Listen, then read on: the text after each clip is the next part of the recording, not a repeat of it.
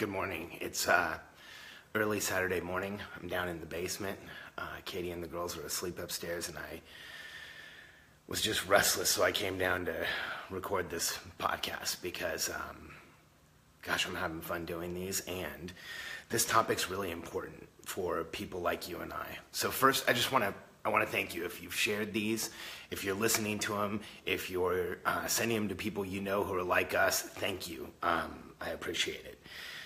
So this episode's a little different. I want to start with this statement that I want to challenge you. I don't think that people like us know the difference between happy and sad.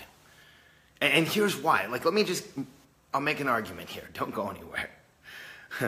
See, every entrepreneur has been told they don't feel right. Like, you tell me, hasn't your confusion been mistaken for aggression? Hasn't your irritation been mistaken for anger? Haven't you heard things like, hey, why are you so excited? Why aren't you more excited? Why are you so happy? Why aren't you more happy? How do you feel? Can't you just tell me how you're feeling? People like us are constantly told we don't feel right.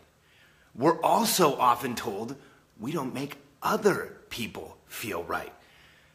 See, this world of feelings is confusing to us. How many times have you heard things like you hurt someone's feelings without even trying? I'm one of those people that I can make someone cry just by having a conversation, and it wasn't on purpose. How many times have you, ladies, let's be honest, have you been called a bitch for just being yourself or trying to get something done? We're often told we don't make other people feel right.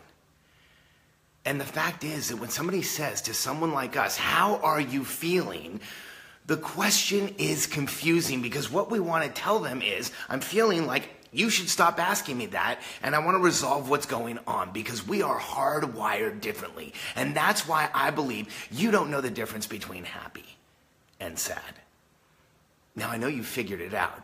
It's binary. It's on, off. Happy's on, sad's off. However, what's the difference between sad, frustrated, pissed off, ticked off, confused, and just plain not going to talk to you? The fact is, there's little, if any, difference at all. And for us, it's really all just these magical world of feelings we don't understand.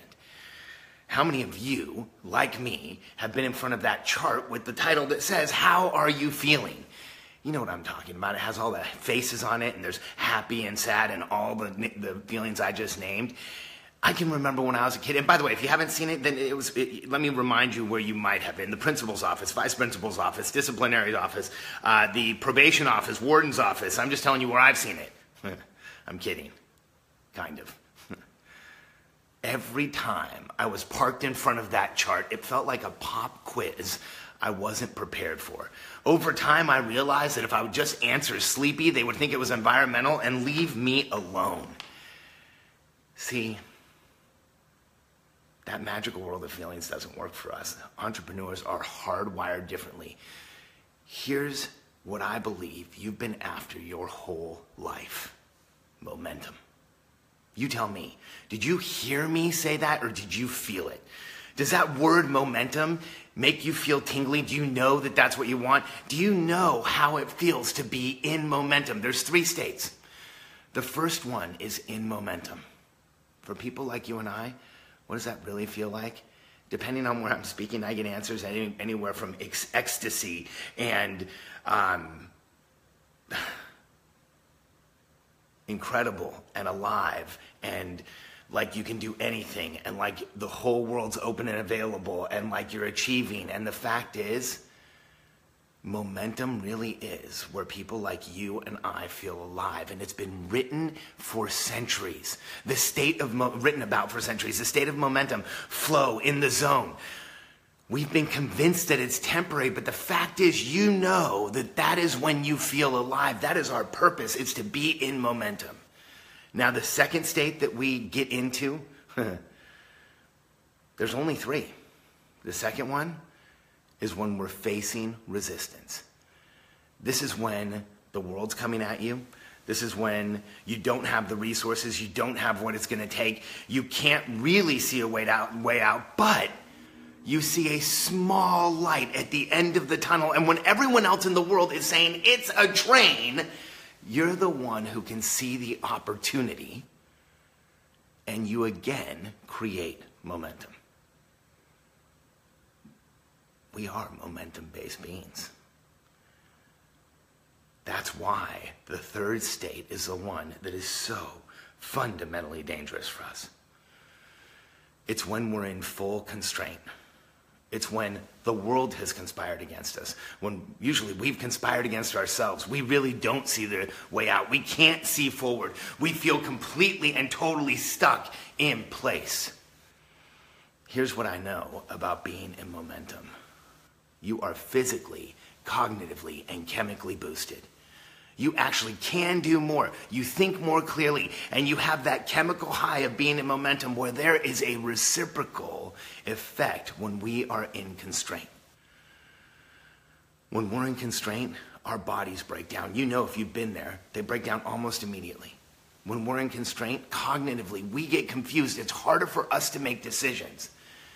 And when we're in constraint chemically, we get depressed, frustrated, upset, and we have an impossible time seeing how to move forward. And here's why this is so important for people like you and I, because this is when we become symptomatic. This is when the exact attributes that make us successful turn on us and can make us look like we are depressed and angry and frustrated and confused and ADD and ADHD and bipolar and Asperger's and autistic and megalomaniacal and all the other shit that people like you and I get labeled all the time now. And now, it's not starting when you're 18, it's starting when you're 18 months. It's ridiculous what percentage of 14-year-old boys are on stimulants right now because they're momentum-based beings that can't sit still for 6 hours, and you know and I know neither one of us could either.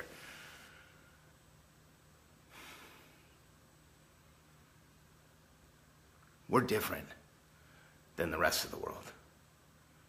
Entrepreneurial personality types are hardwired, momentum-based beings.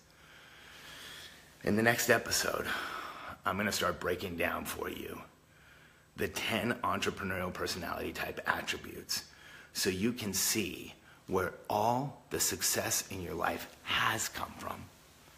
And you can see where the success in your future will come from. And you can absolutely, with certainty, qualify yourself as an entrepreneurial personality type. If this meant something to you, do me a favor, share it for me. It's early Saturday morning. I'm breaking every social media rule here. Hardly anyone's watching, so I'm going to need some help to get some comments on this one. Thank you. All of our episodes are recorded live on Facebook, so I know that you can't comment or necessarily share this podcast, but what you can do is stop right now and subscribe to this podcast. Help us out in getting this ranked on iTunes by subscribing, and you'll know exactly when a new episode comes out. In episode 4, let me share with you the entrepreneurial personality type attributes so you can be absolutely certain you're one of us.